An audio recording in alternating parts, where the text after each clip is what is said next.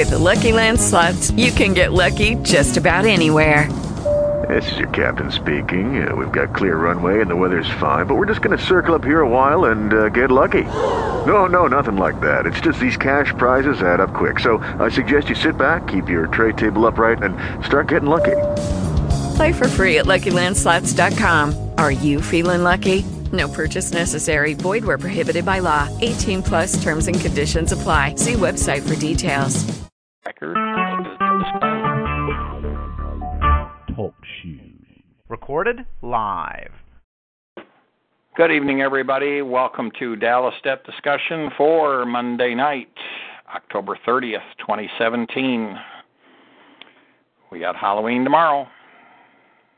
And before you know it, we're all going to be, or many of us, I won't say all because I know some that won't, but many of us will be eating turkey or ham, and then the crazy shopping time begins and all that stuff. So it won't be long, and we'll be saying Happy New Year.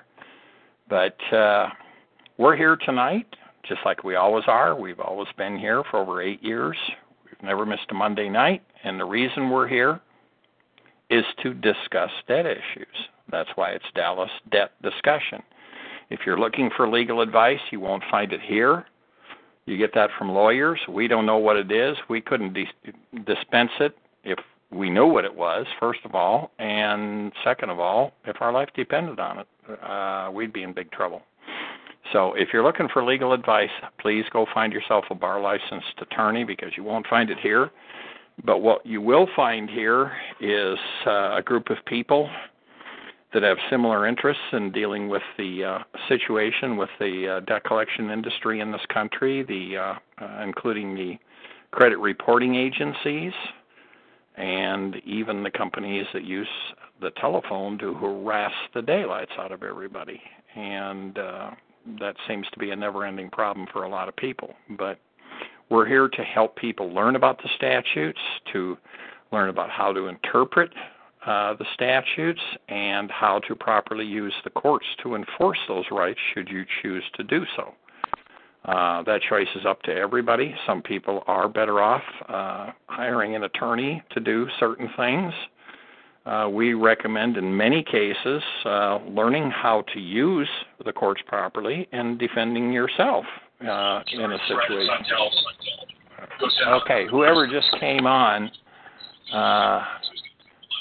we got a lot of noise, feedback. Okay, but anyway, the whole idea is we're here for educational purposes. It's people helping people. That's all it is. We don't get paid for what we do. We've spent thousands of hours doing it. John and Terry and myself are the moderators on this call. We are, all three of us, litigators in federal court. We each one of us has had substantial experience litigating in federal court, so a lot of the knowledge we speak from is personal experience. And some of the knowledge we speak from is from our study and learning through the years on how to do things properly, not just make something sound good. Oh, well, I read it on the internet, so it must be right. Well, some of the stuff on the internet is right. But on the flip side, some of the stuff on the internet is pure garbage. And you've got to be able to figure out which is garbage and which is correct. Because if you're going to be utilizing the courts for your benefit, you need to use them properly, because if you don't, you're probably not going to have a good outcome, because the attorneys go to law school not to learn the law. You got to understand that. They go there to learn procedure, to learn how to lie in front of the court, to learn how to manipulate people and get away with it and win their cases and twist words. The words are the name of the game for the lawyering profession. And we've learned a lot about that. Do we have all the answers? Of course not. Are we experts? Of course not. but we have a fair amount of knowledge that we are willing to share. So hopefully you will let other people know that this resource is out here. There's my call on Mondays. I should say the call that I do on Mondays. It's not my call, it's your call. And normally every other week there's a call on Tuesday. However, this week and next week there will be no Tuesday call. It will be 2 weeks from tonight, or tomorrow night, will be the next Tuesday call. And then, of course, Terry's calls that used to be on Wednesday are now on Thursdays with the same number and the same pin and the same time at 8 o'clock Eastern. So there is support out here. We can't do this for you. We don't even try. We have people that ask us to all the time. But the problem is there's way too many of you and so few of us. We can't do this one-on-one. We will help you with learning from the information that's in Jesse's website. And how do you get to Jesse's website? Very simply, open a browser, type in knockoutcollectors.net, K-N-O-C-K, out collectors, and that's T-O-R-S.net. Don't do a search for it, just type it in, and it'll take you to Jesse's website. It is a member's website. It's $49 a month. It's $99 for the first month, $49 a month after that. For as long as you want to be a member, there's no commitments. You can even share a membership with somebody, and Terry is the one that helps coordinate that. If people want to share memberships, that literally gets your cost down to $24.50 a month. We know a lot of people are tough on money at times. So that's a great help. It's not about making a bunch of money. It's about making sure that people have access, because there's 2 IP addresses for each membership, so that's how that's done. We have a number of people that do that share memberships, which is great. So if that's something you need, send an email to queensongbird@gmail.com. and simply say I need to share a membership with someone, or I have a membership I will share with somebody. Let Terry know that. That is her email address. And let me just explain a little bit there, Dave, because I always have to type it all out. People don't understand. Payment for the website is handled through ClickBank. Jesse doesn't do that. Gary doesn't do that. The website doesn't do that. ClickBank does that. And ClickBank will not split the payment between 2 people. No. So when you're sharing a membership, the 2 partners need to get together, decide who is going to have the official membership and be charged for it, and the other person pays them. We don't care which one of you does it. That's up to you to work out with the person you're forming a partnership with. If that person already has a membership, then you would simply pay that person your half. Okay? Yep, it's a very simple process. Yeah, ClickBank doesn't have anything to do with that, and Jesse and the website, Gary, the webmaster and stuff, they have nothing to do with that. So, if you need to share a membership, like I said, send an email to Terry and either say I need to share a membership with somebody, or I have a membership I am willing to share with somebody. That way she knows which side of the fence you're on. Also, one other thing. I do have a person who is waiting to share their membership with the woman who called, this was a week or 2 ago, who was in dire straits. And I told her to send me an email, and I would hook her up with someone to share a membership with. I never heard from her, but I did hear from this person who's willing to share with her. So if she's on the call tonight, please send me an email at queensongbird@gmail.com so I can hook you up with someone who can help you. I do not remember her name. The other thing is, I have to remind everybody again, and this goes out especially to new people, do not reply to one of my mass emails, and never send an email to me to the Queen Songbird 2 email address. People are still not listening about that. I only go in there once a week, And now that I don't send out reminders, except to a handful of people from my regular email, I only go in there after the Thursday night call to send out a mass email with the link in it. And I will not read emails in there because I've told everybody not to use it. I'm not going to maintain 2 email addresses. I get close to 1,000 emails a day. I just can't do it. So if you need to send me an email, make sure you do it in a separate email, not a reply to one of mine, and send it to queensongbird@gmail.com, not the other one. Okay, it's all yours now, Dave. Thank you. All right. Well, when you come on this call, just to run down for any new people that are on the board, when you come on this call, you are unmuted. The way you mute yourself, which I ask you to do, if you're not talking, which should be right now, is to hit *6. You can either mute yourself using a mute button on your phone, or I prefer that you use the *6. That way I can see you're muted. And that way we don't have the extraneous noise. All these calls are recorded. People download these. They listen to them for education purposes. There's a lot of people that download this stuff onto MP3 players and listen to it either when they're walking, jogging, or driving to work or whatever. So we like to have a nice, clean recording for them so that they can hear everything, that we don't have the extraneous noise. So please be courteous to everybody and do that.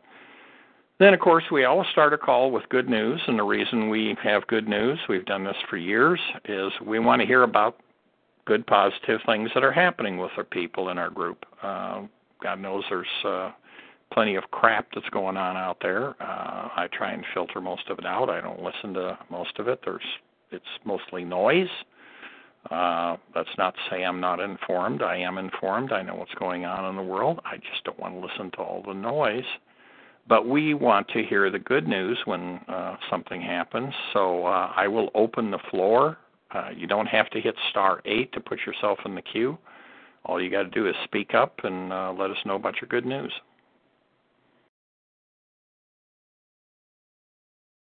Well, I don't hear any voices speaking up. And, of course, good news can come in later. There's nothing that says somebody can't come on the call later and bring us good news. That isn't just for the beginning of the call.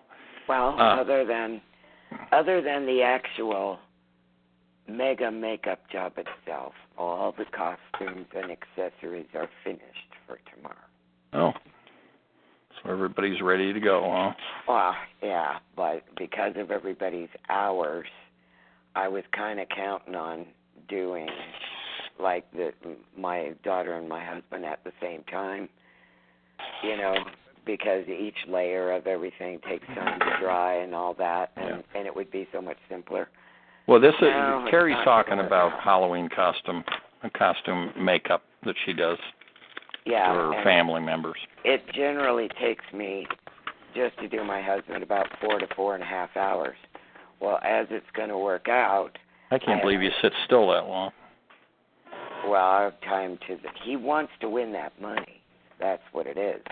And he's won with that costume before, so, he wants to do it again.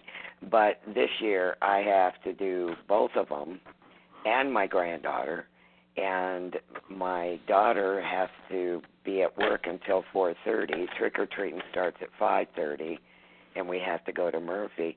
So I have to do the fastest latex makeup job I ever did on anybody on my daughter when she gets home from work. So I'm going to have to start early in the day to get everybody done in time. And I'm just going as Grandma because I don't have time to be doing all that to myself. Yeah. Well, do what you can. That's all you can do. Yep. I have good news. Oh, well, let's hear your good news. I hope everyone's doing well. I'm still alive. I just wanted to say, to follow up, I had mentioned that I delivered my admissions last Monday, my 88 admissions. And so that was the last in my discovery for this foreclosure. And I haven't gotten anything from the plaintiff at all. So they didn't discover me, not one iota. Well, they didn't discover a darn thing, huh? No, didn't ask me for nothing. I guess they got everything they need. They think they've got it in the bag. Well, I imagine so. Well, onward and upward. Yeah, so I figure they're probably going to do a motion for summary judgment soon as discovery closes, but we shall see. Well, you won't have too long to wait, right? It closes. You got almost the 30. November 25th is when it closes. Okay, yeah. So I may have to do a motion to compel before then. Well, yeah, depending on whether they answer or not. Well, because I gave them the production first, because in New Jersey they had 60 days to answer. Oh, really? Right. So I need to go look up my date. I'm getting ready to do my due date calendar of this week, so I know when I should be expecting stuff. That's interesting that New Jersey allows 60 days for production of documents. That's why I did that before my interrogatories. Well, yeah, it's logical you would do that. Yeah, but I've never heard of more than 30 days. I've seen less than 30 days. Of course, it's New Jersey. They got to be different. Well, yeah, New Jersey has got a bunch of strange stuff. I do know that. But then again, there's other jurisdictions that have got strange things too. But that's the first one I have heard of. That's not to say that I know everything that's out there, because obviously I don't. But that's the first one I've ever heard that allows more than 60 days as a standard rule for discovery on anything. But the other crazy thing is there was like no limit. No limit on interrogatory questions, no limit on production, no limit on admissions. At least I couldn't find a limit. Well, normally you're not going to see limits on production because, some cases can be pretty involved and there can be a lot of production. Usually there is, though, on interrogatories and admissions. Yes, yeah. But, if there aren't any limitations, there aren't any limitations. Well, I would have, doing 88 was extreme, and I actually cut it down because it was almost 100. But figuring I wasn't going to get another go at it. Right. Is why it was just so many. Right. And I ran out of time. I got to tell you what I did. It was like a Murphy's Law thing. I was thinking about Terry. I was working on it Sunday night, and I had like 2 files open. They were named the same thing, and I saved the wrong one. Oh, no.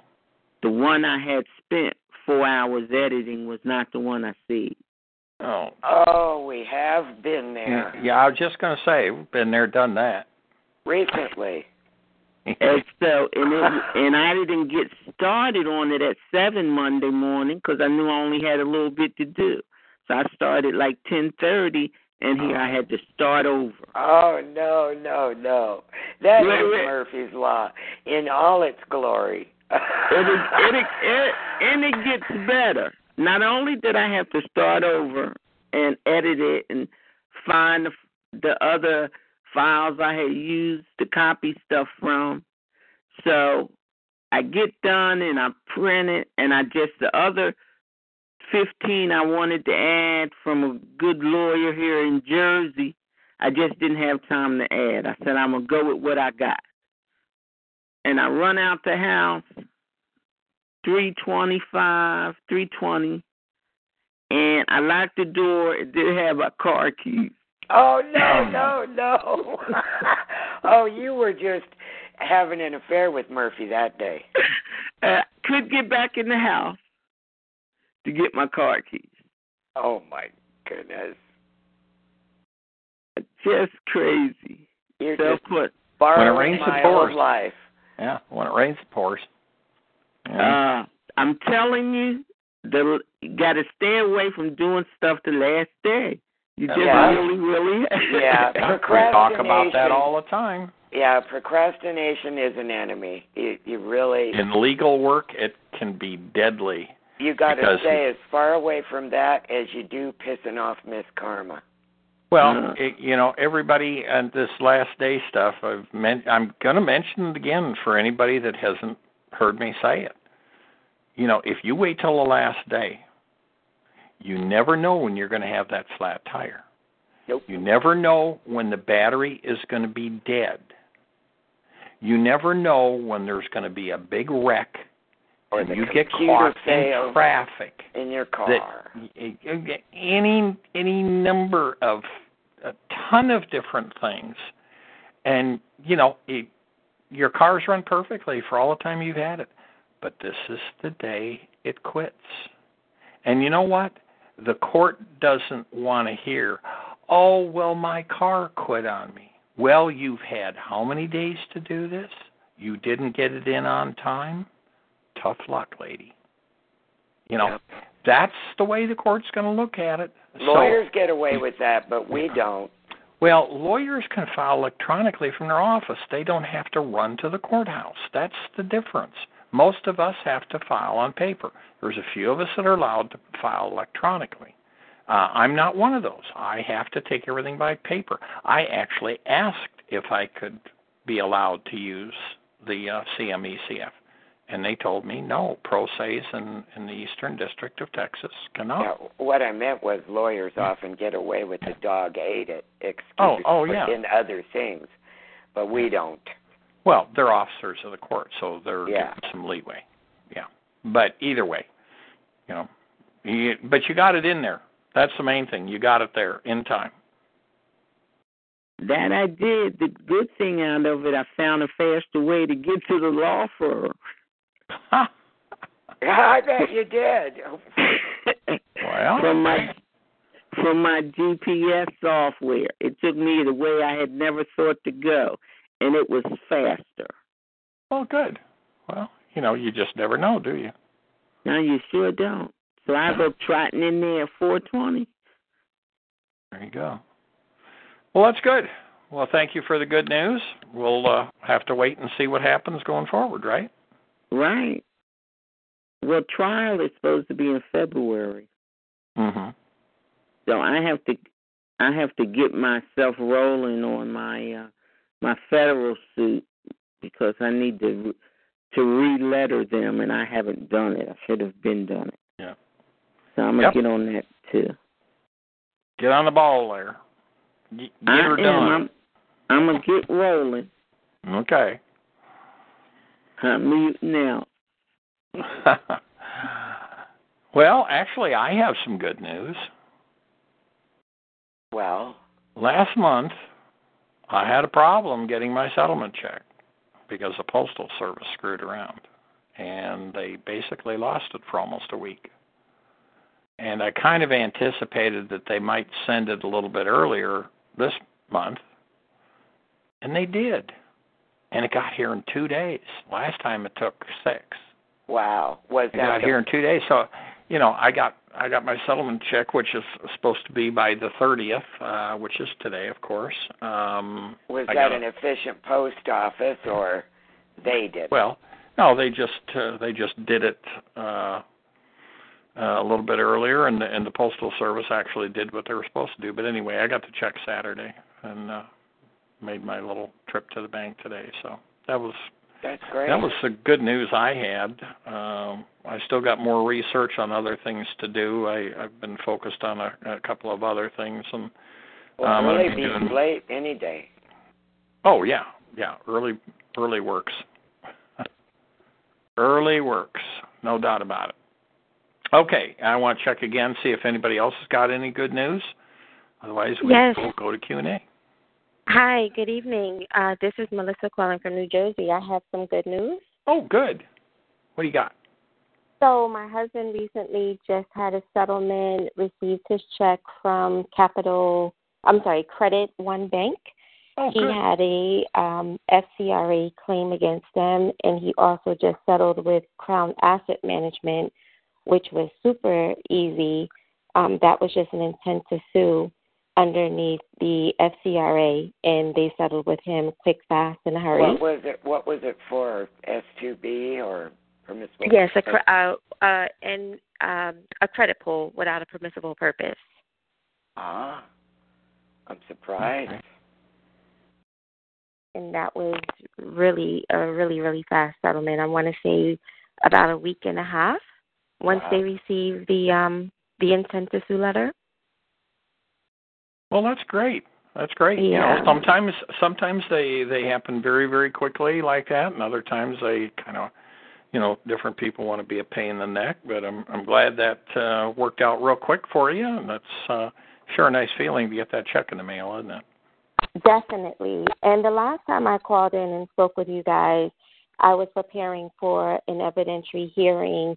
I'm the one that I have a third party debt collector saying that they were the servicer of my home, the servicer and the owner of the note. I don't know if you guys remember.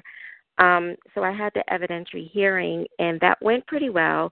That was my first time involved in anything of that nature, where we actually had someone from the bank that, from my bank, I shouldn't say my bank, but from the servicer of my mortgage, they actually came to testify, and we were able to play a recording from a conversation that I had with the servicer stating that they were indeed the servicer of my loan, and the party that was bringing suit against me was not the servicer.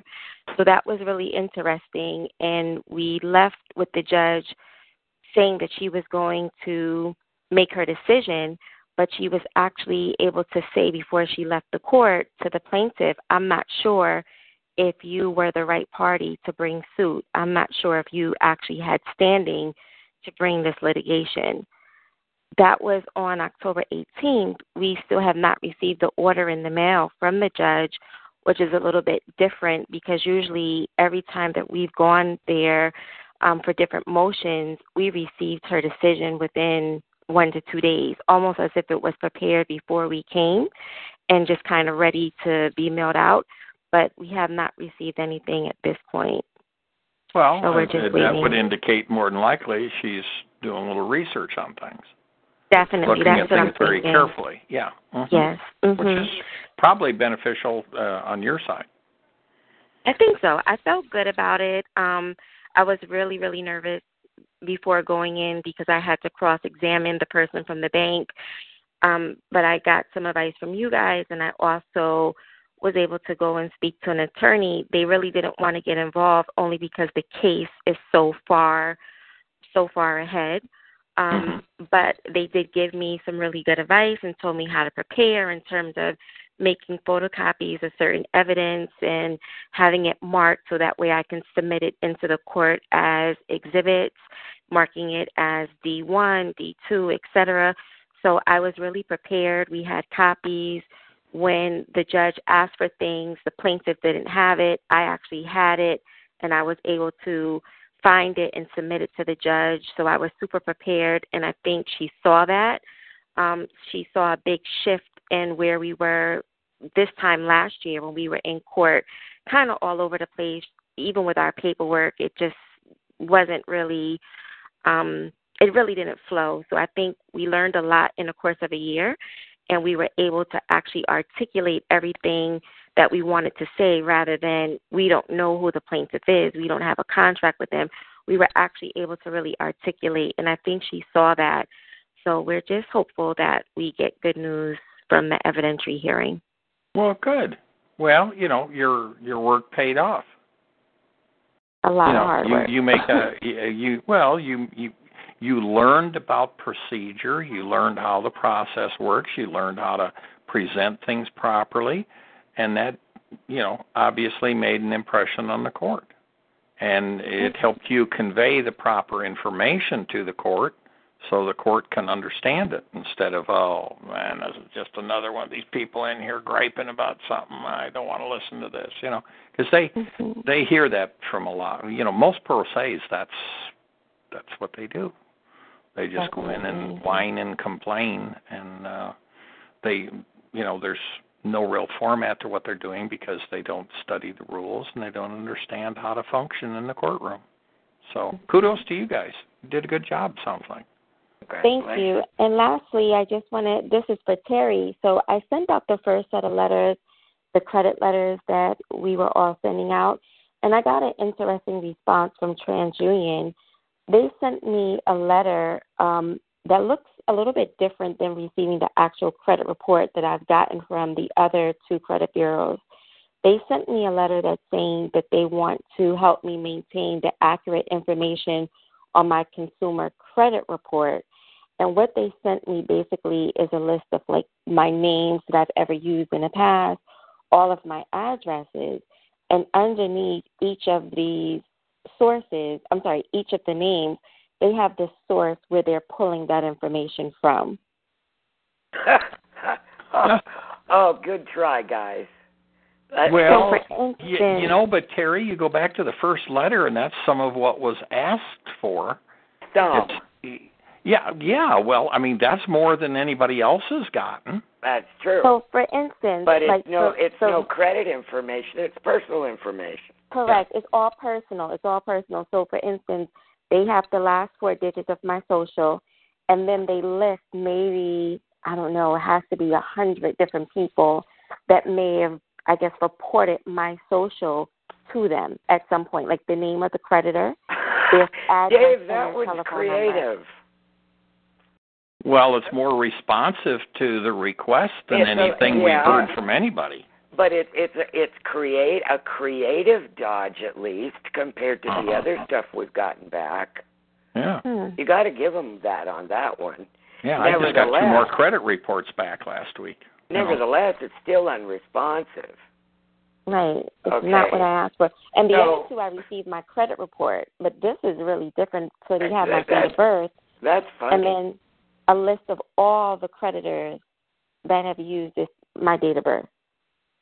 Oh, well, go back through the first letter and very carefully compare what you asked for in that first letter as to what they provided, and see which ones they complied with and which ones they didn't comply with. But the point is, it's not fully responsive, period. Okay? Mm-hmm. That is not what she asked for. She asked for her entire file, and that is in no way her entire file. Okay? Right. So, I mean, your response at this point is you send the second letter. You don't need an explanation. You don't need to change that second letter or attach anything to it. They get the second letter. Look, guys, good try, but... well, they get the second letter, but you put a copy of the first letter with it. Right. I didn't with mine. Well, that's the way it's written. Oh, yes, I did. I'm sorry. Yeah, that's the way it's written. Right. So you attach the first letter with it, and that's enough. You don't explain to them how they've screwed up yet again. Right. It's not our job to educate them. Right. You just attach that second letter, and make sure that with the second letter, just like with the first, you put your copy of your driver's license and your Social Security number. Gee, Dave, they really know who she is and where she is. They don't know me. But I sent the letter from my husband as well, and they sent his credit report. Well, they're just kind of really mixed up, huh? Does that tell you how organized or lack of organized they are? Yeah, and for me, when I sent the letters, TransUnion sent me a credit report twice. And Experian sent me a credit report twice. I'm still waiting for the second response from Equifax. I haven't got it yet. Well, I got the second response back from TransUnion real quick, which was the same BS they sent the first time. So I'm ready to go with the lawsuit on them when we get to it. But the other 2 I haven't heard back from, which is kind of surprising because the first time Equifax was quick. Boy, they responded really fast. I think they're buried. They're a little buried right now. Yeah. But, I just got to say, that's a creative dodge. That's the most creative dodge they've come up with yet. Yeah. That's the most interesting thing we've heard yet. Well, it sounds like you're just having too much fun. Exactly. Definitely. So when you have an evidentiary hearing or any type of hearing, and you leave the court and the judge says they will send you an order, how long do they typically have to? There isn't any norm. It just depends on the court. Just depends on what their workload is and when they get around to things and everything. There is nothing that says they have to do it within so many days or anything. Every court is in charge of its own docket. So got it. It's I hurry up and wait. There was a statute. Okay. Yeah. No, there isn't anything because there's some of these courts that sit on stuff for well over a year, depending on what the situation is. Oh yeah. Yeah, sometimes you get something turned around same day that you file it. I've had stuff, simple stuff, and some of my things that are turned around, like I file a notice of settlement and a motion to dismiss, and the order to dismiss is issued the next day. I mean, it doesn't even take 3 or 4 or 5 days. It's done the next day, and boom. But I've had other things, and I know other people have had a lot longer. I've had things that I filed with the court, and it's been a couple, 3 months before there was a ruling on it. It's just hurry up and wait. Okay. Well, thank you for the information. I definitely appreciate it. Sure. Well, good job. Good job on what you did. Thank you. You're welcome. Hey, Dave. Yeah. Is Yvonne still on the call? Yeah. Probably. Yeah, she's on. I know she's from New Jersey, right? Yep, she's from Jersey. Yeah. There's a Living Lives Well blog with Neil Garfield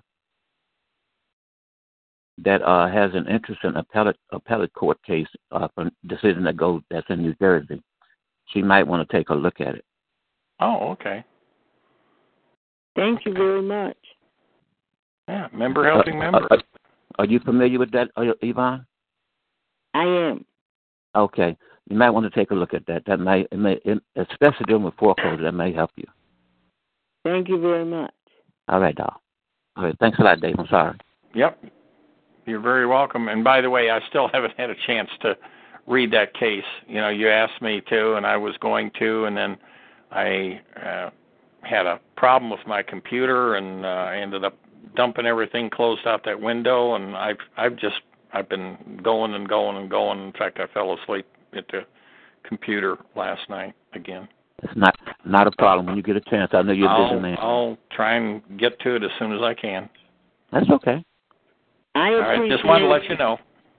All right, thanks. I appreciate the reminder because I think someone sent it to me in the mail too, and I forgot all about it.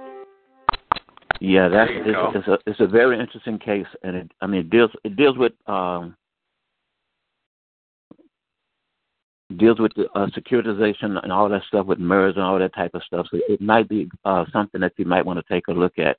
And in that particular post, he has a lot of stuff on it, so it might be beneficial to you. And anyone else that's dealing with foreclosure, really.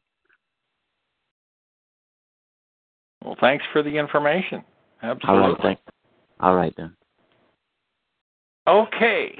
Well, I'll tell you what. We have one hand up, and I want to tell everybody that if you have a question for us tonight, a question or a comment, all you got to do is hit *8. That'll put you in the queue. We'll take the callers in the order that they raise their hands, and right now we're going to go to Dewar. You are unmuted. Yes, Dave. We have a federal suit in the Texas to Dallas division, and the problem with this case is that no notice was sent to the CRAs. We sent a notice of dispute to Capital One and to the debt collector, but not to the CRA. So my understanding is you can't invoke the you have no claim under the FCRA if you haven't made a dispute with the CRA and given them the chance to eliminate any errors. Right. Okay, so we sent in the dispute to the CRAs a couple of weeks ago, and I'm thinking that we should wait to serve the federal complaint until those come in so we can include that. That's not how it works. You have to make your dispute with the CRA, give them a chance to correct any error they have. If they fail to correct it, don't do a proper investigation, then you have an S2B violation, or if there's a credit pull, you can have a violation there. But the violation doesn't occur until they have the opportunity to straighten up their act. In other words, correct it. You can't file a lawsuit and then do the dispute afterwards and just wait to serve it. You can't do that. Because you filed a suit when you had no claim. Okay, but we can amend that suit, to incorporate that before there's an answer. This is true. If you made the dispute, and depending on what the CRA does, if they don't correct any incorrect information that's there, then you have an FCRA claim, and then you can amend your complaint and add that to it. Yes. Okay. Great. See. And remember, just one quick thing here, just so as a reminder to everybody, it used to be that from the time you filed a lawsuit, the time of filing until you had to serve it within 120 days, that was shortened about a year or two ago. I don't remember exactly what the date was. It was shortened to 90 days. So you have 3 months to serve people before the case is dismissed for lack of prosecution, just so you know how much time you got there. Right.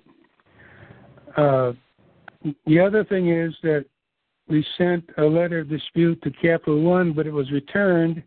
We sent it to the registered agent, but it was returned with an address file. I got the registered agent off of a website that ostensibly had the correct information. I'm wondering...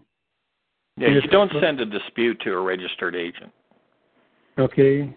You send that to the company. To McLean, Virginia, then?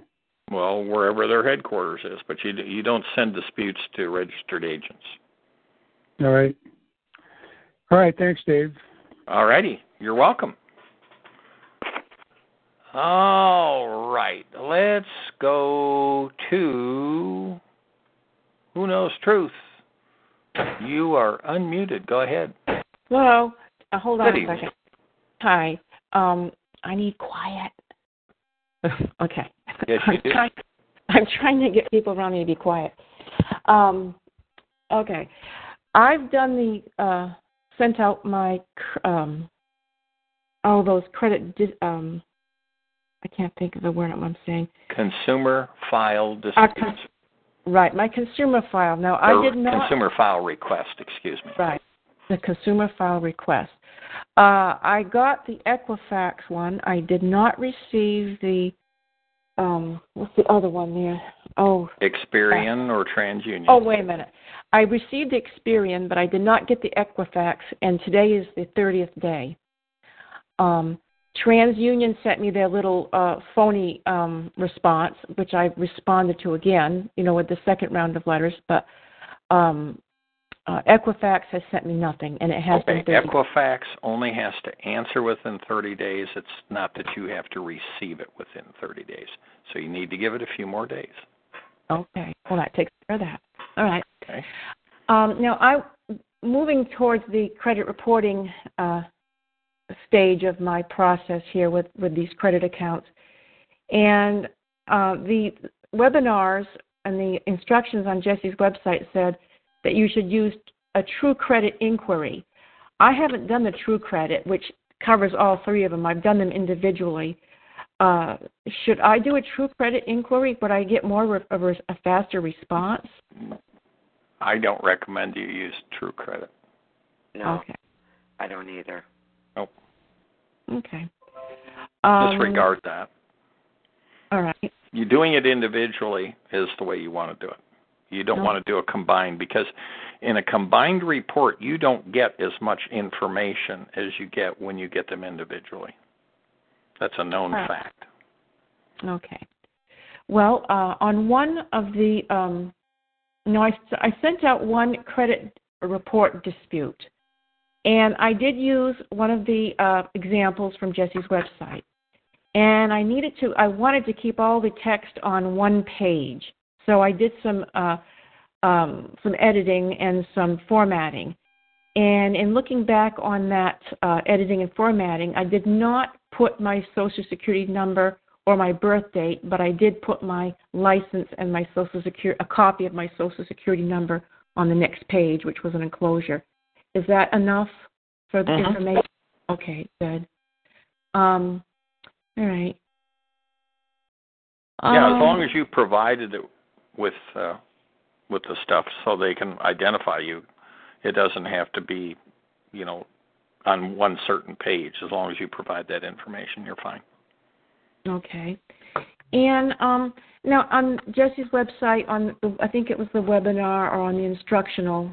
It was on the instructional. I've been listening to the webinars, which are very, very good.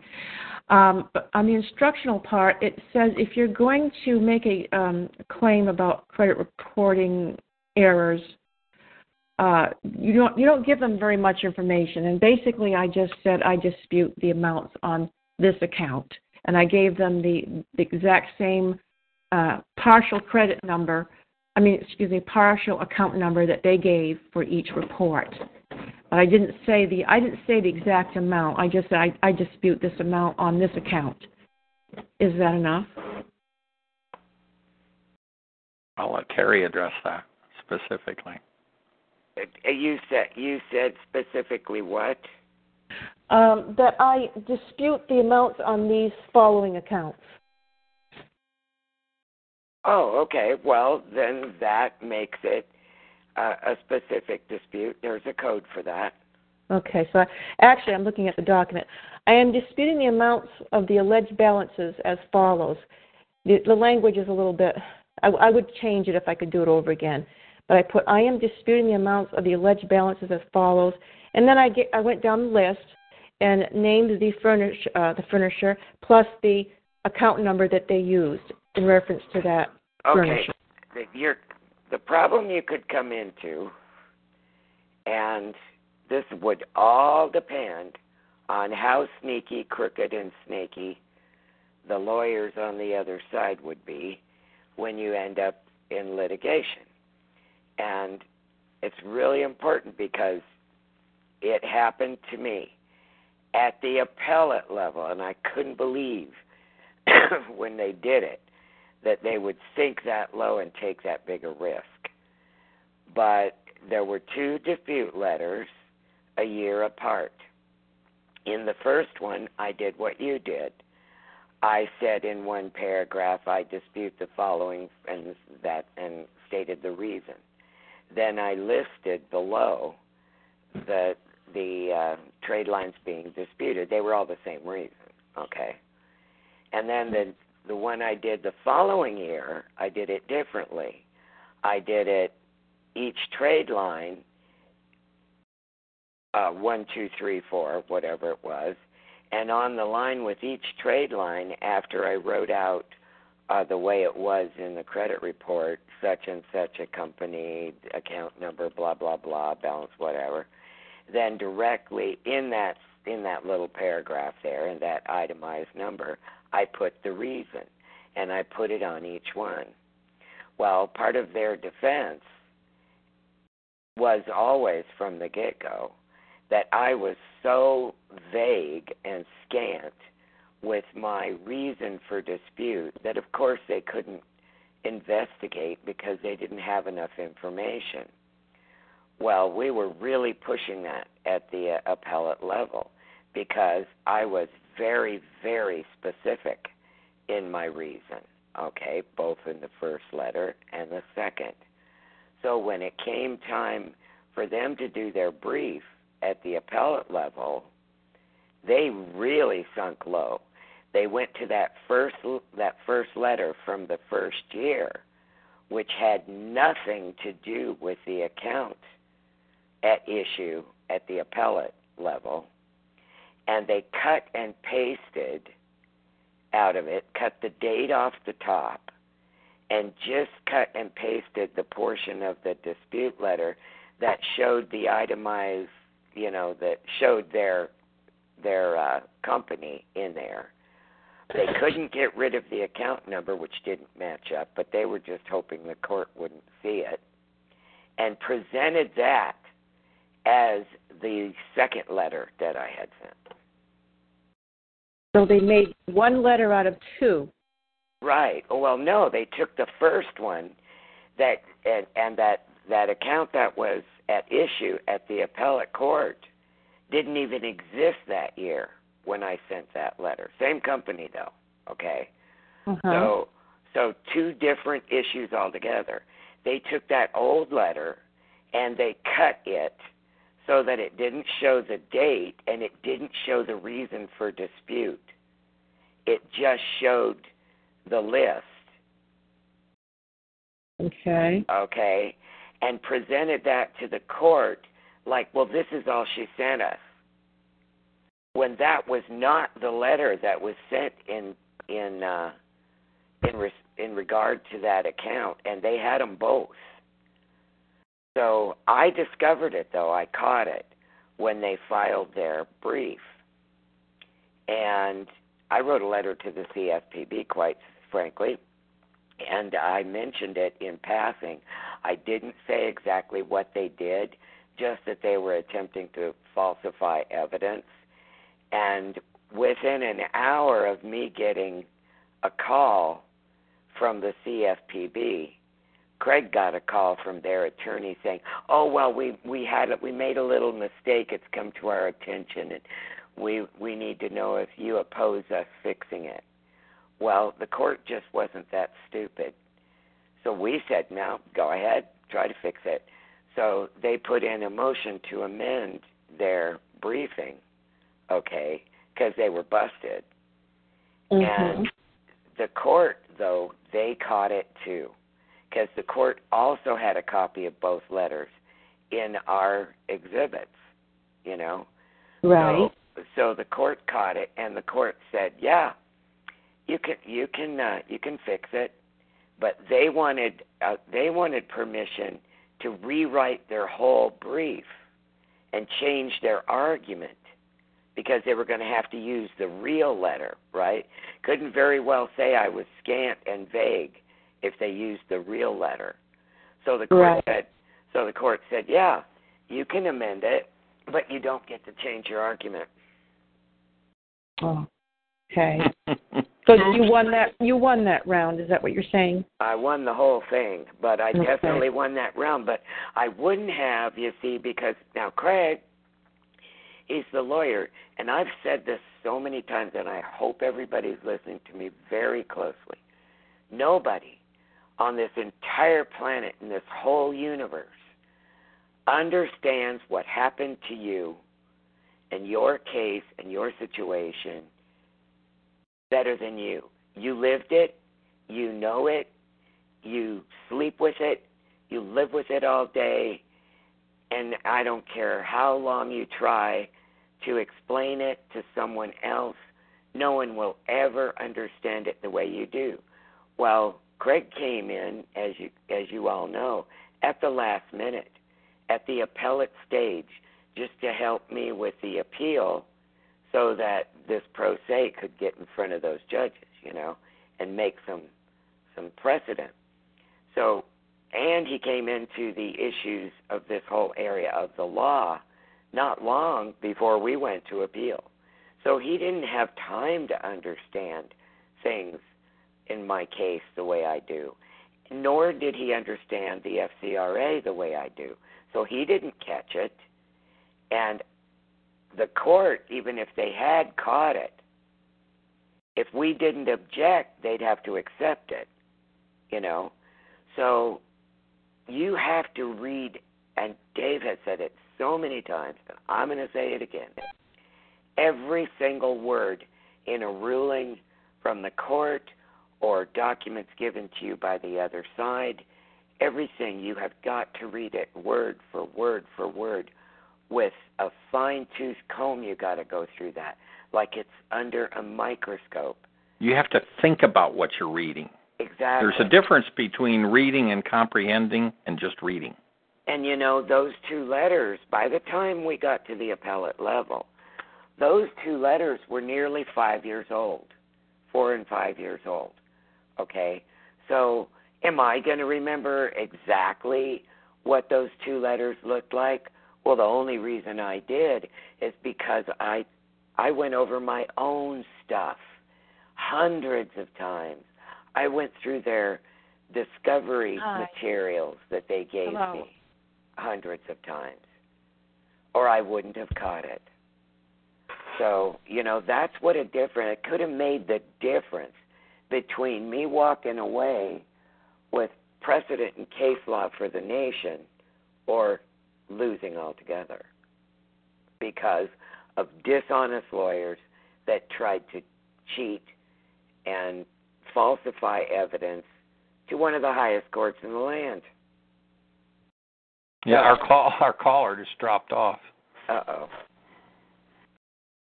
Well, she must have been on a cell phone. There she is back. Okay, so anyway, what's done is done. But the next time you do a dispute letter, make sure that you don't just, you know, don't do it the quick, easy way and put your reason to dispute in one paragraph that can easily be cut out of the letter in evidence later. You want to have that, even if the reason is the same for a whole list of stuff you're disputing, put it with each one. With each one. And keep that reason within 255 characters, including spaces. Terry, that's not 255 words. It's 255 characters. Okay. Are you talking to me? I've cut out twice. Yeah, I saw we lost you. Yes. You can listen to the recording. I will. Just your last statement was, you're saying with each account, I need to cite a specific reason, not put one paragraph and then put the whole list of accounts. Don't do it that way because, and you know, I never would have dreamed. I know how dishonest many lawyers are, and this is a big so-called reputable firm, okay? And yet they actually did attempt to falsify evidence and present it to a high court. So don't take it for granted that law firm is ethical or even resembles ethical. You should assume that all law firms are not ethical. Exactly. So cover your own butt from the get-go. All right. I've already sent them out. Should I send them out again and do what you say? No, see what you get. No, see what you get back, because you're probably not going to be satisfied with what you get back anyway. So when you do a second round of dispute, just do it the way I said. That's why I provided those example letters with the webinars on the website. There was a specific reason I structured them the way I did. Okay. I must not have seen those documents. I went to the... They're with the webinar. With each episode of the webinar, anything that's downloadable, like the list of case, there's always a list of case law I may have used, and the citations are there. There's a document for that. And if I'm talking about example letters, those letters are there. Any other documents or cases that I may be talking about in an episode will be downloadable. With each of those episodes, there were materials that you needed to download and save. Okay. I will go back and look at that. Let's say that I had done everything right to begin with. I put with each account, I was specific that I was disputing the amount on this account and then disputing the amount on that account. What could I have done after 30 days? Could I have made my move? Could I have made a move legally to, well, that depends a private on the response. Okay. All right. I believe they have 30 days to answer. Well, okay. That gets a little cloudy, too.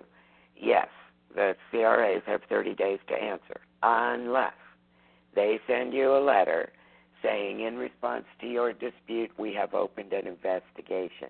Then they have 45 days. Oh.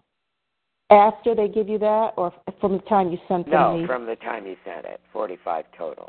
Okay. So the way I've done it, that it's which basically I put one simple sentence and then I put a whole list of accounts. That can be picked apart easily as being vague or something. That will suffice for this, but if you do another dispute, do them like Terry was saying, put the reason for dispute with each trade line. With each trade line, okay. Right, because like I said, if I hadn't been so dedicated and such a bulldog about it and reading it over and over and over, knew my stuff inside and out so well, I could easily have missed that. And the court, even if they did catch it, which they obviously did, there wouldn't be anything they could do about it because we didn't say anything, So, but then when I wrote that letter to the CFPB, it was a whole new ballgame. Okay. On the webinar, there was the dispute process. Does that ring a bell? Do you think your documents would be under the dispute process for the webinar for CRAs? Probably. Okay. Which webinar are you talking about? The webinar is on Jesse's website. Right, but the two that you want to go through where you're going to find all the documents you need are what lies in your credit report. Okay. And cleaning up your credit. Okay, those two. I believe I did download some documents. I have not looked at them yet. That's my problem. Okay. I would suggest everybody the easiest way for you, really, and especially if you're not habitually overly organized like I am, but most people are not. So when you're going through each episode of the webinar, make a folder on your computer for that whole webinar series, like title it, What Lies in Your Credit Report. And then inside that folder, make little separate folders for each episode. And in each episode folder, you put the documents that belong with that episode that you download. And then it'll be so much easier for you to go back and find what you're looking for. Yeah, and when you're going to go through these webinars and there's documents that accompany the webinar, download them first and have them available there so when Terry is talking about things, she references them, you can be looking at them. Right. You'll learn so much more that way. The one that's with most of the webinars that says case citations, now that one you don't necessarily need to open and look at while I'm talking about it. That's just for your benefit so that later on when you need these cases that I've been talking about that are so relevant to the issues, you don't have to come on the call and say, can you think of some case law for this, that, and that? I've given it to you. I just do that for your benefit, not for mine. So when you have a list of case citations where in an episode where I'm talking about S2B, for instance, then you've got this whole list right there of case citations. Go read those cases. Those are the ones that you're going to want to use when you're litigating.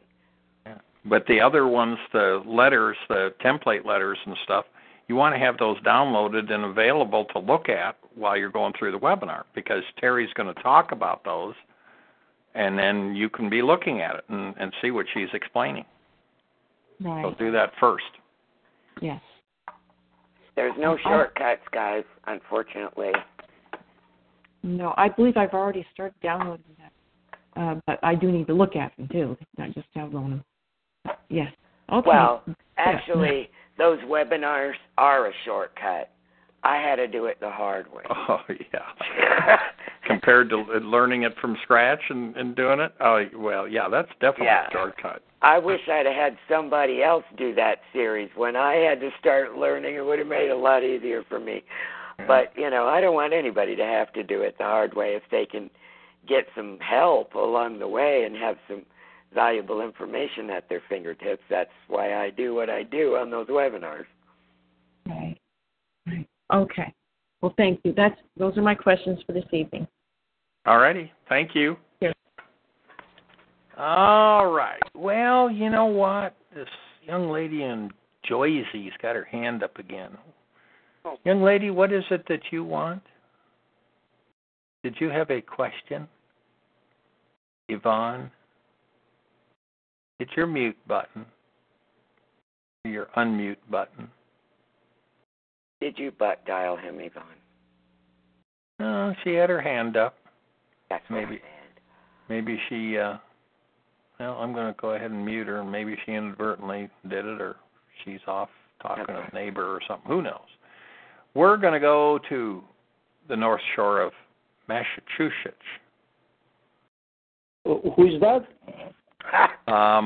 The North Shore of Massachusetts. Hello, Elias. Hello. That's pretty good. I can't say that the same way you do. Massachusetts? Yeah. It's like I got a gumball in my mouth when I do that. How is everybody tonight? Oh, pretty good. All right. I have a very quick question and a longer one. Uh-oh. The quick one that needs just a simple answer is this. I went to a car dealer. I was hoping to get a credit report from the car dealer pretending that I'm buying a car. He pulled the credit from Experian, and he did not want to give me a print. I said to him, please. He said, no, I'm not allowed to. But I was pre-approved. Did you ask him who says you're not allowed to? Well, was kind of the friend of my friend. So I was hoping that because of the friend of my friend, he will print it without really fighting it. Well, so I didn't but I'm asking that for a purpose.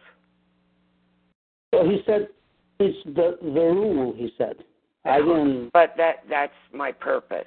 Okay, when you get that kind of response, very nicely. I mean, you don't have to be rude and you don't have to be pushy about it. Yeah. But you simply have to ask them whose rule. And if they come back and say, well, it's the law and we're required not to do it, you need to cite the section of the FCRA that states there is no prohibition from them giving it to you when you request it. He said it's the rules of the company. He said it was the rule of the company?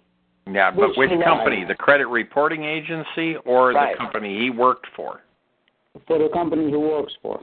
I would tell him at that point, look, under the FCRA, Fair Credit Reporting Act, I have a right to see that report. Now, that's a violation if you don't give it to me. You can either give it to me or I can sue you. I could sue the company. Not you, of course, because you're just doing your job. But do you think the company wants to be sued, or would you like to give me a printout? I can. I still have time. I did that on Saturday. I can call them. Well, the problem is they do it on computer, and the truth is it's encrypted, so they can't email it to you. The only thing they can do is print it, because. And I'm telling you, it's not the dealership that's encrypting that. It's the credit reporting agencies, and it's illegal. Okay. So I'm going to call tomorrow the supervisor and ask him to do that, or I will send a letter. Yeah. Tell them you realize that it may not be the company's fault, but if that credit report is, if they're being told by the credit reporting agencies that they can't give it to you, the law says they have to if you ask for it, and you're asking for it. So you can, either get a copy, a print of it, please, I'm asking you nicely, or I can name both the credit reporting agency and your company in a lawsuit, which is easier for you. Make sure you ask which credit reporting agency they drew it from. They took Experian. It was Experian? Yes. Okay.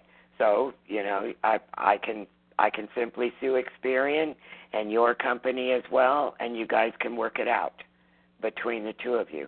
One way or the other, under the Fair Credit Reporting Act, I have a right to see what kind of information they are selling on me. Now, Terry, I know very well that if you're denied, they are supposed to send it. If you're approved, that I didn't know. No, they're not. They don't have to automatically. If they deny you credit, they have to tell you why they denied it and where they got the information that created the denial. They based on information from Experian or TransUnion or something. And then you can request a copy of your credit report after that, but it's not automatic. Right. And let's say that, now this is just hypothetical, but it's really good to think about and remember. Let's say they come back and they say, oh, your credit's great, I know we can get you good financing, blah, blah, blah. At that point, you would say, well, what would the interest rate be on that loan? And they'll tell you whatever it's going to be. And then you say, well, what is that interest rate based on? Well, on your credit report. Wham, bingo, right there. Well, I need to see that. Well, I'm going to use exactly that tomorrow. I'm going to call probably one of the supervisors and... because even if you're not turned down, your interest rate, your loan, is based on that information that they got on you. And therefore, you have a right to see it because it might not all be correct. Right.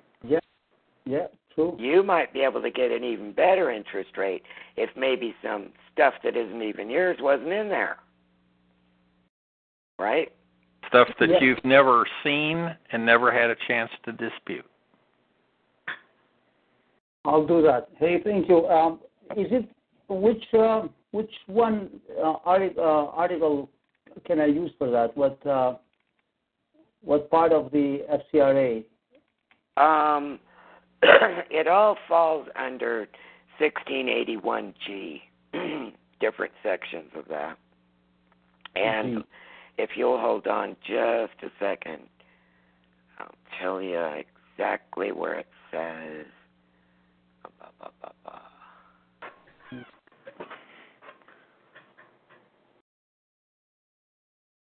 File disclosure. Here we go. Just take me a second to open this doc. So I made the notes with all the citations, or the section. What is the proper term for that, Dave? The sections? Yeah, the term for 1681G, whatever. Disclosure to consumers. No, that's not what I mean. Well, it's 1681, section G, GA3 or whatever. Okay, that comes under 607C, but the 1681 number I am not sure of. 607? It's got, the FCRA has the laws have two numbering systems. And the 40 years doc uses the 607, blah, blah, blah. And the statute itself uses 1681, blah, blah, blah. And I'm not sure what corresponds to 607C, but it's all... You can Google it and you find it. 1681E. What? 1681E. E. Yeah. Like. Okay. So tell them G and E. Okay.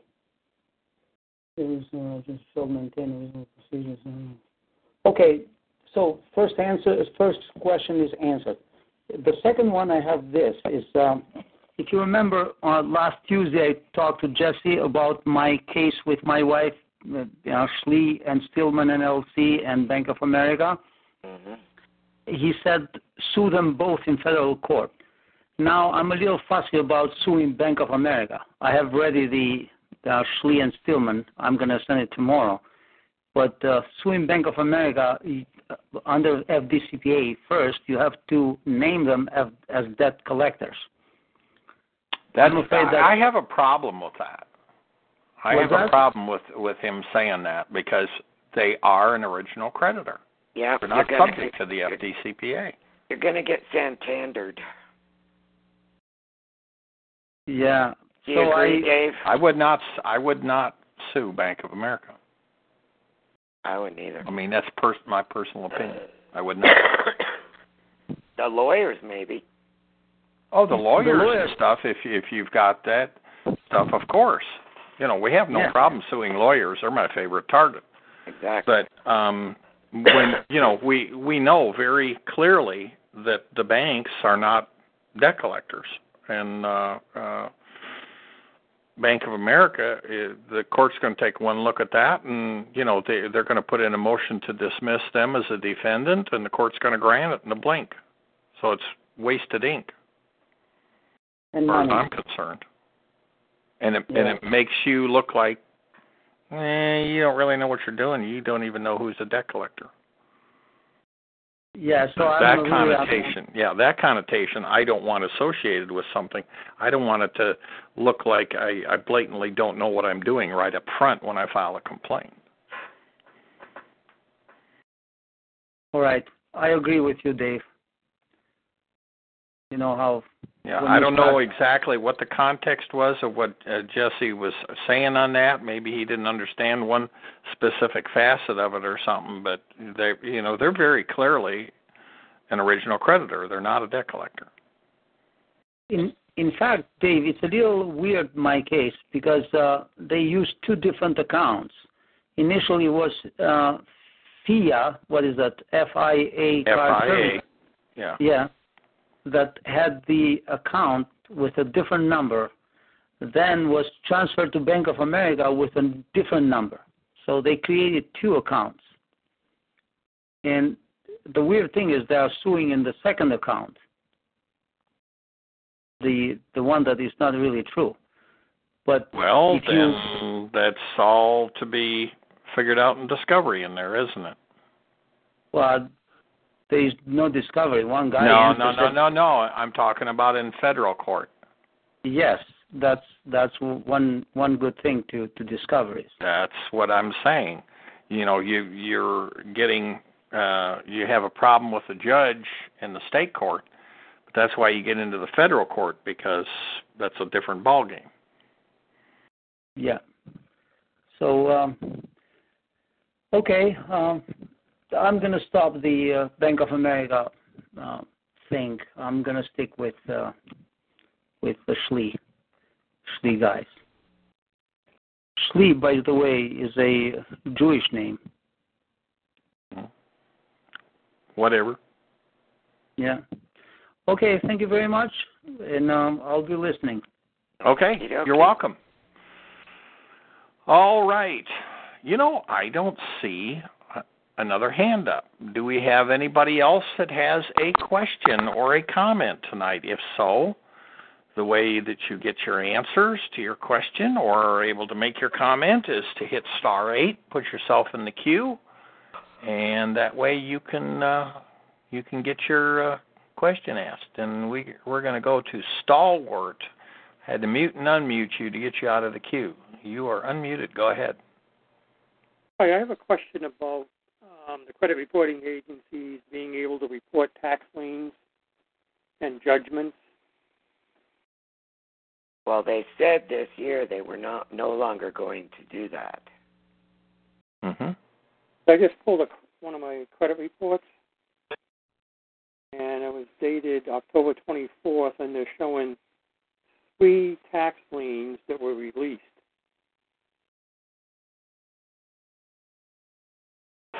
Are they showing that they were released? Yeah, it says released, but that's the same thing as showing a tax lien, I'm thinking. Yeah, exactly. You know what? Dispute it. Not only would I dispute those, but I would send a debt validation letter directly to the credit reporting agency for those, each one of them separately. Because, and here's why.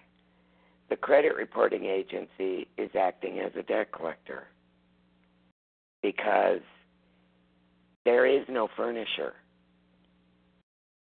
They buy that information, and the aggregators they buy it from are not going to prove it up. They're not going to send somebody to some courthouse somewhere and check it out, or to the county or wherever it came from. And the credit reporting agency is not going to want to open that can of worms. That stuff will disappear quick. That's exactly why they decided to stop doing that. So that's what I would do. Dispute it directly to the credit reporting agency, and separately, on each one of them, separately, send a demand for debt validation on each one to the credit reporting agency. Okay. And I noticed on here that the LexisNexis is... That's who they buy it from. They're the aggregators. But LexisNexis, all they do is just go out and gather up information and sell it. Okay? They are not in the business of validating things, improving things up, and they're not going to do it because they don't have to, and they won't. So the CRA now, since you demanded validation and you disputed, the burden of investigation and proving those up is on the CRA and only on the CRA. They don't want any part of that. Yeah, and that falls down to LexisNexis, and like Terry said, they're not going to touch that with a 10-foot pole. They'll just eliminate it. Yeah. Is it just a coincidence? I'm looking at, this is an Equifax report. Equifax is in Atlanta, and so is it LexisNexis? No, that's just a matter coincidence. of geography. But see, the thing is, LexisNexis is not a furnisher in the traditional sense. Furnishers pay the CRAs to be able to furnish them with information, okay, that shows up in your credit report. Get credit reports. They're a subscriber, so that they can buy credit reports from the credit reporting agency as well. You know, their contract covers both furnishing information and getting information. LexisNexis is a completely different kind of animal. That is a seller. The credit reporting agency buys information from them. They're not a subscriber. Yeah, I understand that. Okay. And so one other...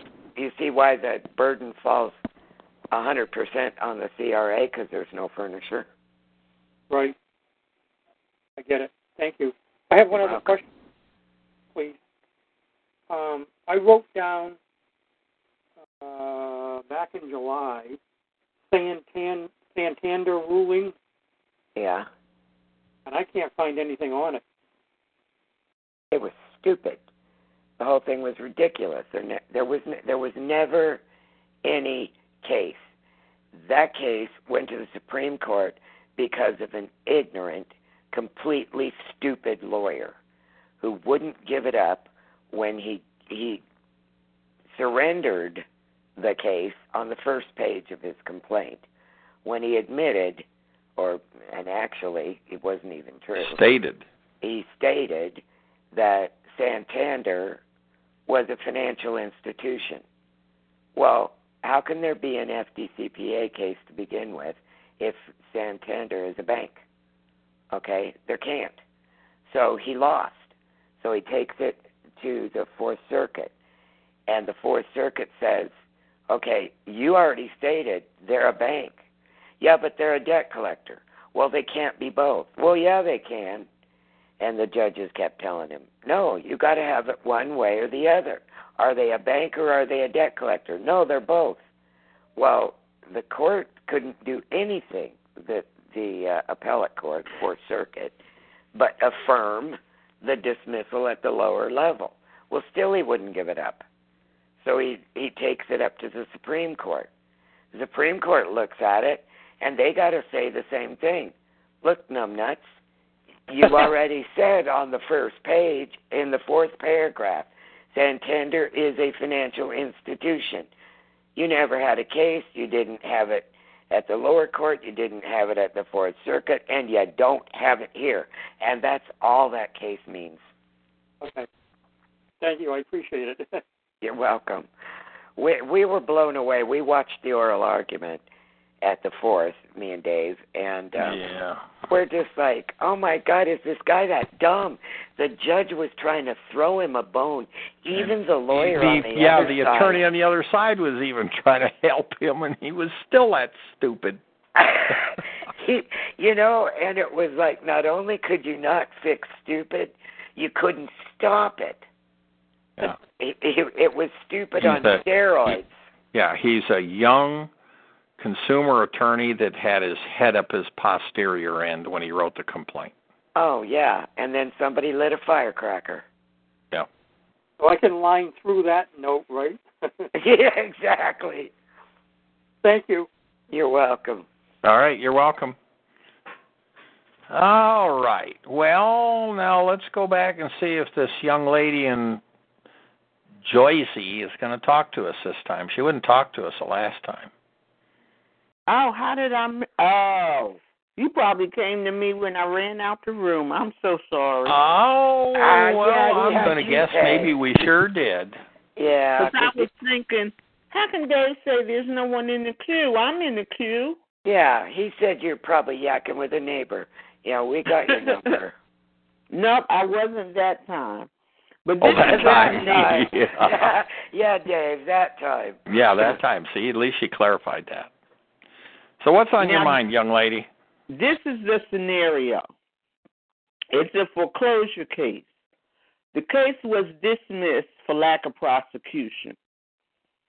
Okay, then the plaintiff came back to get it reinstated with them not knowing when they were going to proceed. Needless to say, the judge reinstated it. So now the homeowner has filed a federal suit. And she had it in, she filed it, but she hadn't served it yet. So in this suit, the defendant put in a 12B6. Mind you, she hadn't served them. Oh. And anyway, she amended her complaint. So doesn't that make the 12B6 mute? They would have to, if she amended her complaint. Right. Well, here's the thing. A 12B6 can be filed even though somebody is not served. Now, some people would say, well, how's that? Well, they are acknowledging the suit. Like they checked Pacer and found out they were being sued and filed a 12B6.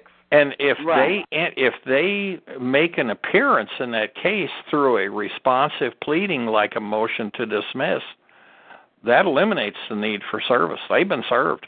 Right.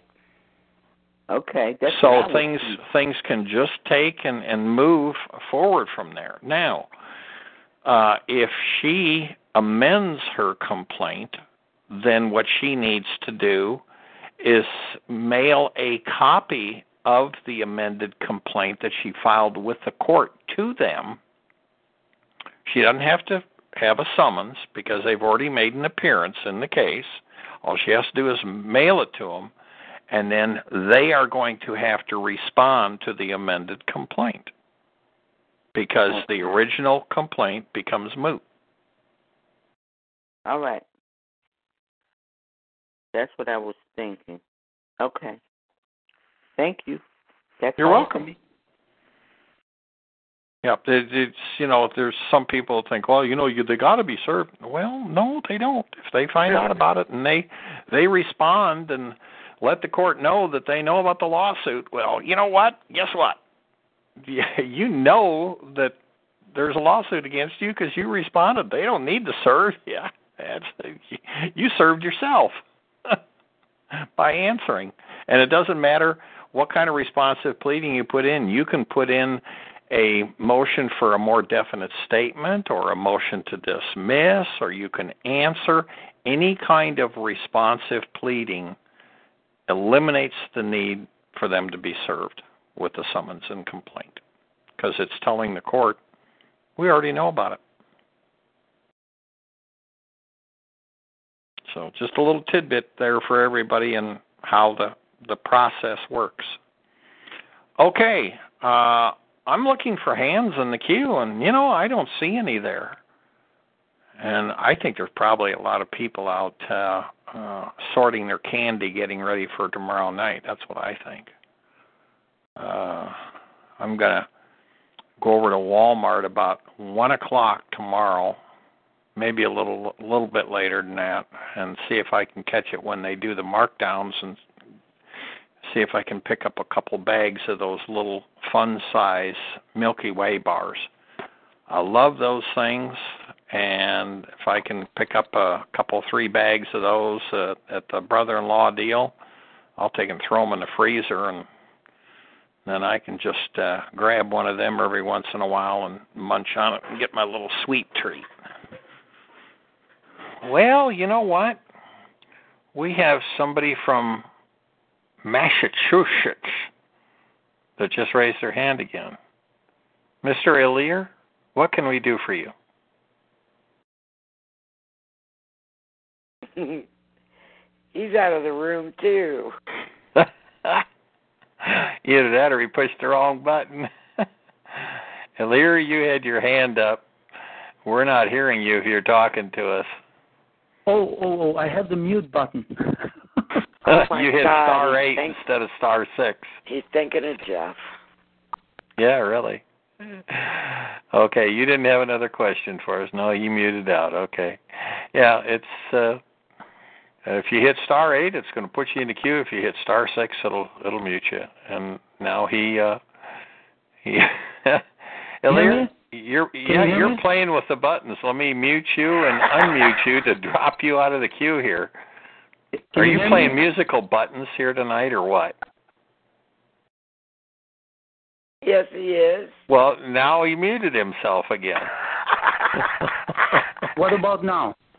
Okay. I can hear you now. Don't touch the button. It's I was confused. I think you were. I'll agree. Did you have a question for us, or were you just playing with buttons? I'm reading what Terry told me, that they have to give me the report, and it doesn't look like it's enforceable. No, that section says there's no prohibition.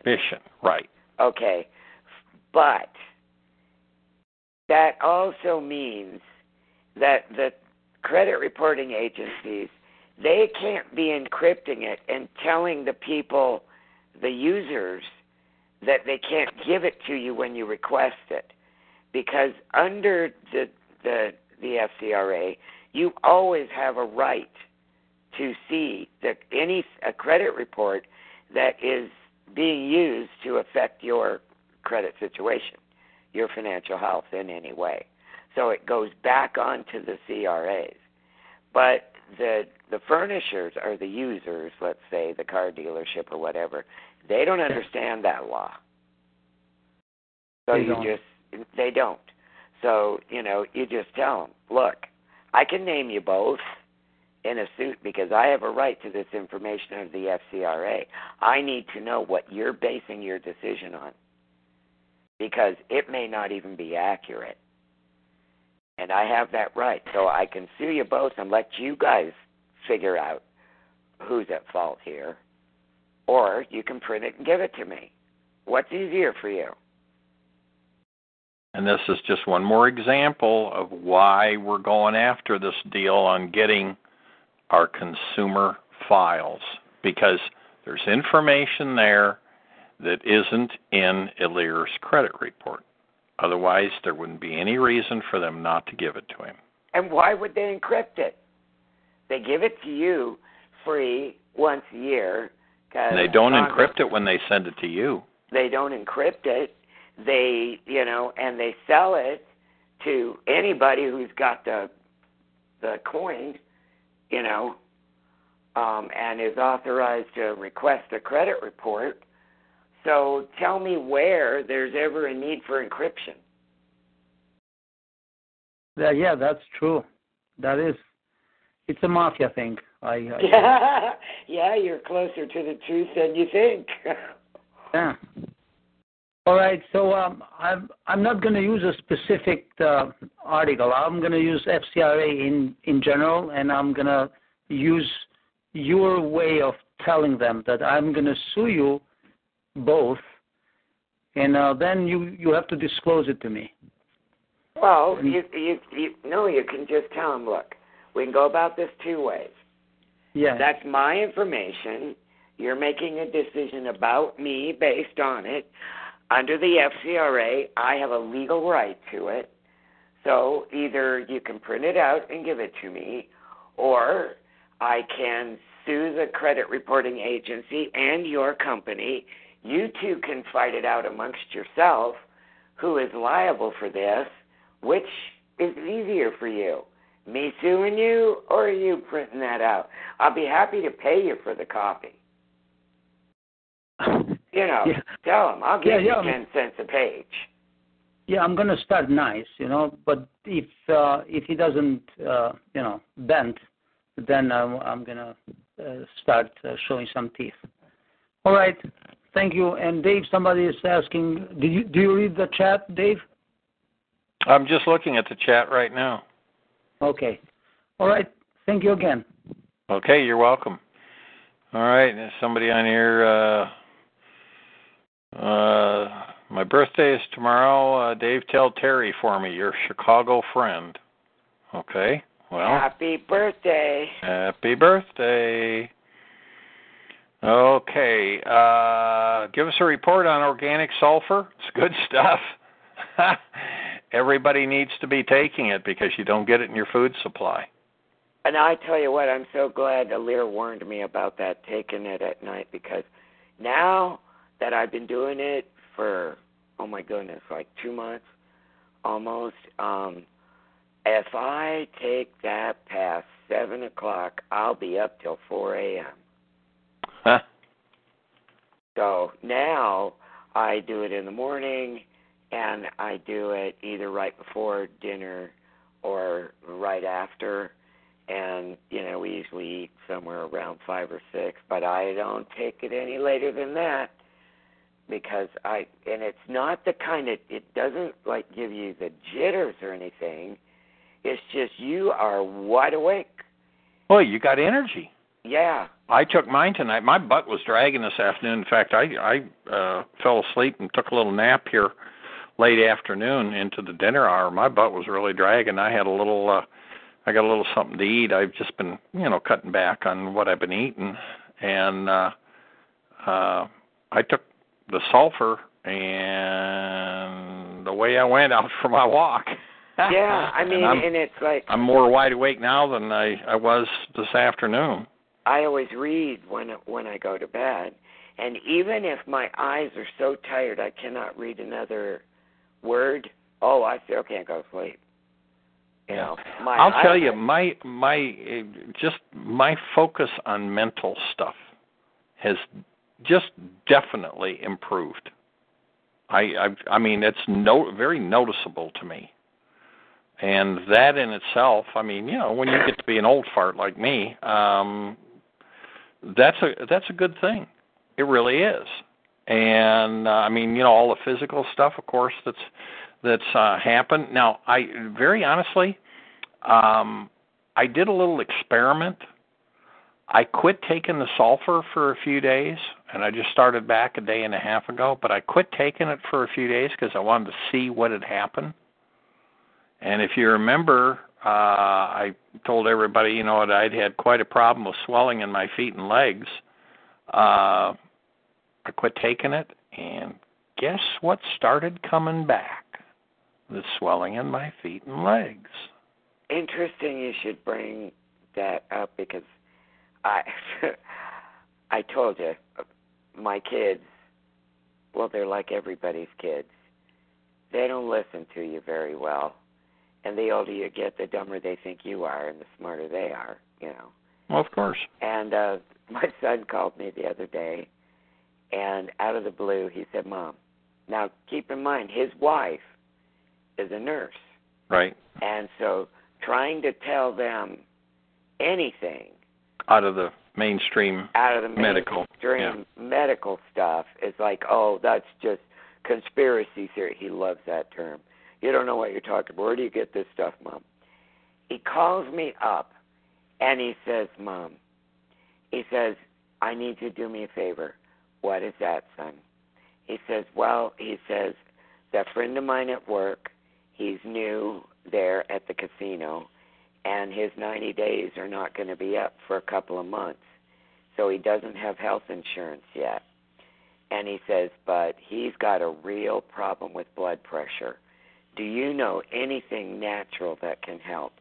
And I thought, okay, knock me off my chair right now for asking me that. He couldn't go to his wife because all she can tell him is pharmaceuticals, and where's he going to get them without health insurance and a bundle of money, right, for a doctor's appointment and all that.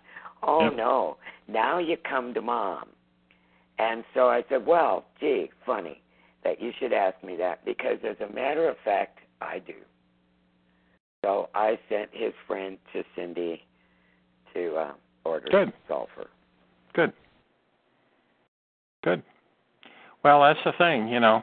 You got some people that, you know, they're so steeped in bullshit, you know, that they learn in their nursing courses and stuff like that.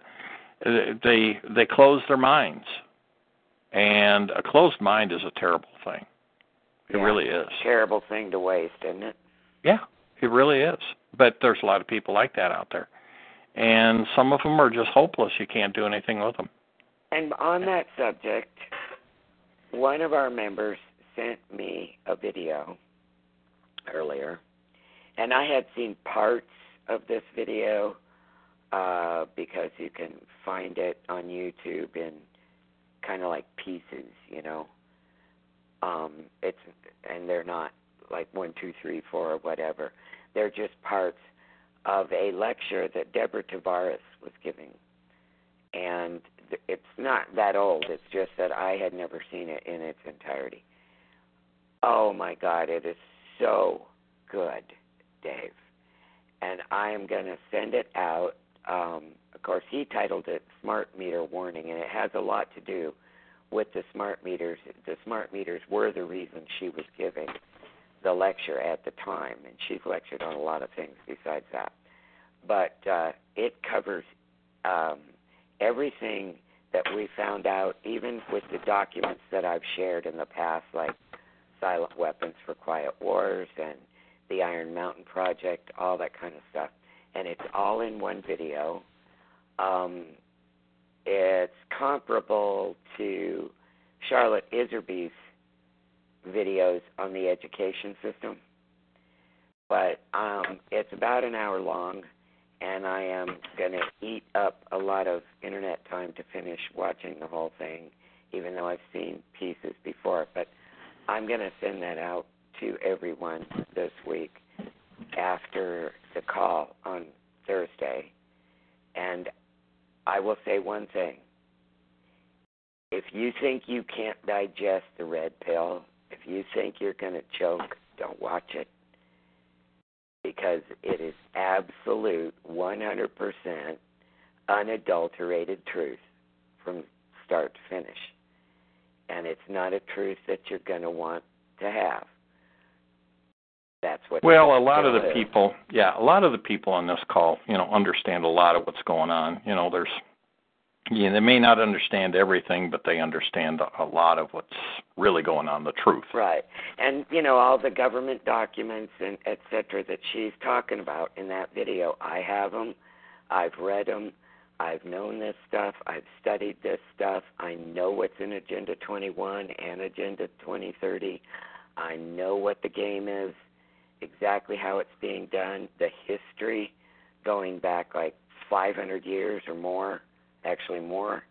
And, I'm telling you, it is unadulterated, pure truth.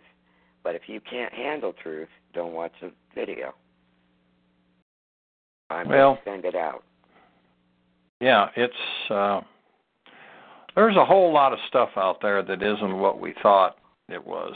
A whole lot is an understatement, right, Dave? Yeah, it really is. And, I didn't become aware of most of the stuff until just the last almost 10 years.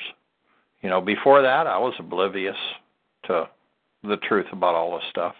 And when I first encountered this, I had a real hard time. It was like, wait a minute. As much as you did. But what's that? I didn't have as hard a time with it as you did because my grandfather worked at Iron Mountain. Well, yeah. And I remember your exposure previously, yeah. See, but I grew up in a very, very conservative Midwestern home. My parents were very, very conservative. Don't rock the boat. All this kind of stuff. And they did not encourage us, my two brothers and myself, to really expand our thinking and go out and learn a lot of things. If anything, they taught us to be not rock the boat. Don't rock the boat. Just go get a job and spend your life working and go to college. You got to have a college education. That's one reason why I had a rather contentious relationship with my parents. A big part of my life is because I'm the one of their three sons that didn't finish college. I went 1 year. I didn't like it. It was a waste of time for me personally, and I quit. Both of my brothers went and finished college, and of course they thought that was just wonderful because they thought that is what made you successful in this world, to just go to college. And I went to college twice, Dave, and it never made any difference for me because my real education I got on my own. Well, yeah. I don't have a college degree, but I got a PhD in life. Yeah, exactly. So, but the bottom line is, we all come from different backgrounds. My background was extremely conservative. And mine was liberal. Yeah. And my grandparents mostly raised me, and they were very, very eclectic, open-minded people. They wanted me exposed to anything I was willing to listen to and look into. Good Lord, they were members of the Edgar Cayce Society. Yeah. Well, your background, your grandparents were the polar opposites of the way my parents were. Exactly. So, and I lived in that world for a very long time because I didn't know there was anything different. I learned things, through the years, but my real awakening has been in the last, really it started in later 2008, and it's really took off. So. Well, yeah, it's one of those things where. Or later 2007. I warn anybody who's new to the red pill, you can't unlearn what you find out. And once you start down that road of truth, you can't undo it. You can't unwind it. You can't go back. And sometimes you think, oh, God, I wish I didn't know what I know because it's just so much easier to be a sheep. But you know what? We all got to learn. We all got to wake up. Or there just won't be anything for our kids and our grandkids and our great-grandkids. Yeah, I had somebody that I know that sent me an email this afternoon. Oh, well, with all this stuff going on, Trump's been a real disappointment. How? And I emailed her back and I said, you obviously don't understand what's going on in the background, but you don't understand that Trump went into a hornet's nest where he's fighting everyone. He's not. It's not like, okay, well, he goes in and he's got the Republicans on his side and he's fighting the Democrats. He does. If you don't understand that the Democrats and Republicans are all the same, that they're the elite, and that he's fighting the elite to clean the swamp, at least to some degree while he's there, then you aren't even going to begin to understand the opposition and the problems he's dealing with and trying to accomplish anything. Right. People need to understand we sent him to Washington to drain the swamp. Okay? Those of us who voted for him, that's exactly what we sent him there for. It's not just the wall. It's not just immigration. It's not just the economy. Yeah, those things are really, really important, and those are a byproduct of draining the swamp. But we sent him there to drain that damn swamp. But let me tell you something. That swamp is not just populated by Democrat swamp creatures. They're on both sides of the aisle. Yeah. And the Democrat-Republican is a divide and conquer thing. People, everybody's got to understand that. They're the elite. They have run things the way they wanted to for their benefit for so long, and he's coming in saying, wait a minute, there's got to be something for the people of this country. And they don't like that. And they're going to fight him tooth and nail every way they can. Every nasty possible way they can think of. And as long as people listen to the rhetoric and the noise in the media, they're going to buy into he's not doing very good, this and that. No. Pay attention to the facts. Look at what's going on. But turn off the noise. Please. Turn off the noise. I don't listen to all of that stuff. When I look at CNBC's website, I'm a trader. I glance at their website to see what business stuff is on there. Man, that thing was just absolutely covered today with Paul Manafort this and Paul. There was 9 stories on there, 9 different articles on Manafort. I think the guy probably. What the hell has that got to do with the business, the financial world out here? Nothing. It's all beat up. Oh, this is bad for Trump, and this is going to be his downfall. And it's incessant. It's never ending. All I'm going to say is, if you take it all in, you're doing exactly what they want you to do. If you ignore it, then it starts having an effect. Looks to me he's doing exactly what we sent him there to do, and he's brilliant in the way he's doing it. I love this whole Twitter thing. I love the way he does everything. They never know if they're coming or going. He's got their little heads spinning. We sent him to drain the swamp, and you look at the people that are being eliminated one by one by one, however it is they're being eliminated, I'll say he's starting out doing a pretty damn good job. Yeah. Then you look at the fact that the economy is boosted, unemployment is at its lowest in I don't know how many years. Factories are opening up again. Business is coming back to America. Excuse me, to hell with Congress and passing legislation. This is his first year. We got an election coming up in 2018. And if we can get rid of some swamp creatures and get in some good, ordinary, honest people, hopefully that aren't lawyers, into Congress, legislation can happen. Why do you think that you got some of these long-term legislators that are not running for re-election, like Corker and what's his name from Colorado, Arizona? Flake. Flake, yeah. He's a flake, okay. So, these people are not deciding to not run because they just feel they've served their purpose and stuff like that. Yeah. They know they're going to get their ass beat, and they don't want the losing record. That's right. So, anyway, we are at the end of the call, everybody, and I think it's time for me to go find out if I've got any Hershey bars left in my freezer, and I think I do have a. You sound like Mary Lynn. She's still got Girl Scout cookies in the freezer. I still have Girl Scout cookies here. Oh, I still have the thin. That too. Yep. All right. Well, I want to thank everybody for joining us tonight. There is no call tomorrow night. There won't be any call for the next 2 weeks on Tuesday night. We're skipping 2 weeks.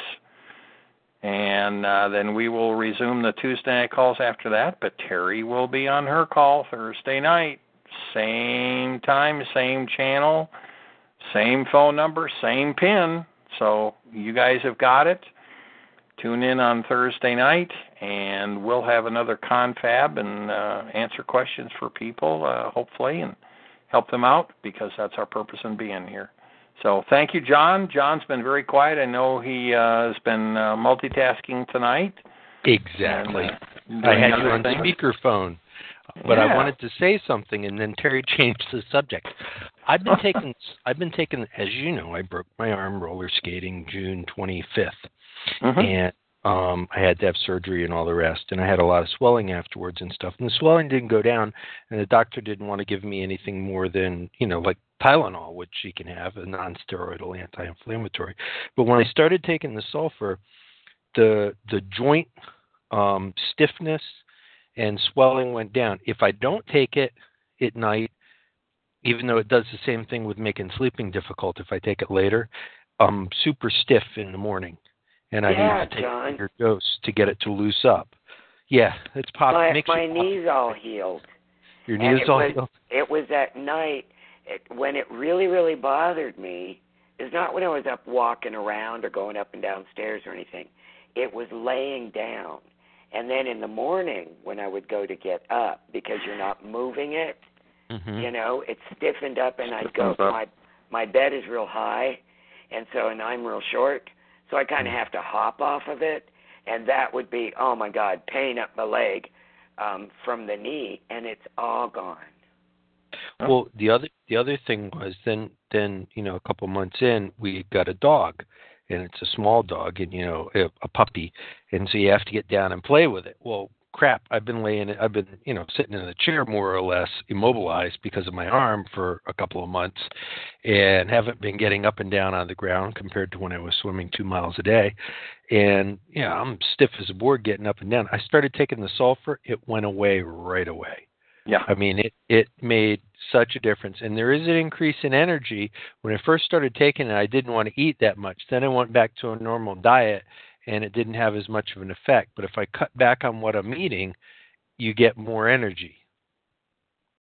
There you go, everybody. Another testimonial. Yeah, it's just awesome. It's just awesome. It's good stuff. Yeah. I recommend it for everybody out there. And if you got questions about it, call the phone number that we gave out and ask Cindy all the questions you want. She's been taking it for at least 15, 16 years. She knows a lot about it, and she can answer most of your questions, or she can put you in contact with Patrick, and he can answer your questions as well. So it's worth a try. Oh, absolutely. I mean, what it did for me, like I said, for me, it seems like it turned my biological clock back about 6-7 years. The way I feel and, stuff that was going on with me and issues that I was dealing with. So, needless to say, I'm a happy camper. But my mental acuity, I notice a very distinct difference. Very distinct. And for somebody older, that's a good thing. That's a really good thing. So. Yeah, and the debt collectors are going to hate it. Yeah, exactly. Yep. We were all sharp on the uptake before. Just look how we're going to be now. Yeah, well, I just, I actually had been, I noticed deterioration in, my thought processes and stuff and everything, and I started taking this, and that's been reversed. It really has made a definite, very discernible difference in my ability to focus on things. And just get things done. I had gotten to the point where I had been putting off more things, just didn't feel like doing them, and since I started taking that, everything's different. I mean, when I've got stuff to do, it's just jump right up out of the chair and go do it, whether it's doing something in the kitchen or getting other stuff done, and it's just a really, really big difference. So, and the best part is it's something all natural. It's not like you're taking something that you weren't supposed to be taking. It's just food. Yeah, and it's just cheap. Food we're not getting. Right. It's just not in our food supply anymore because of government mandates.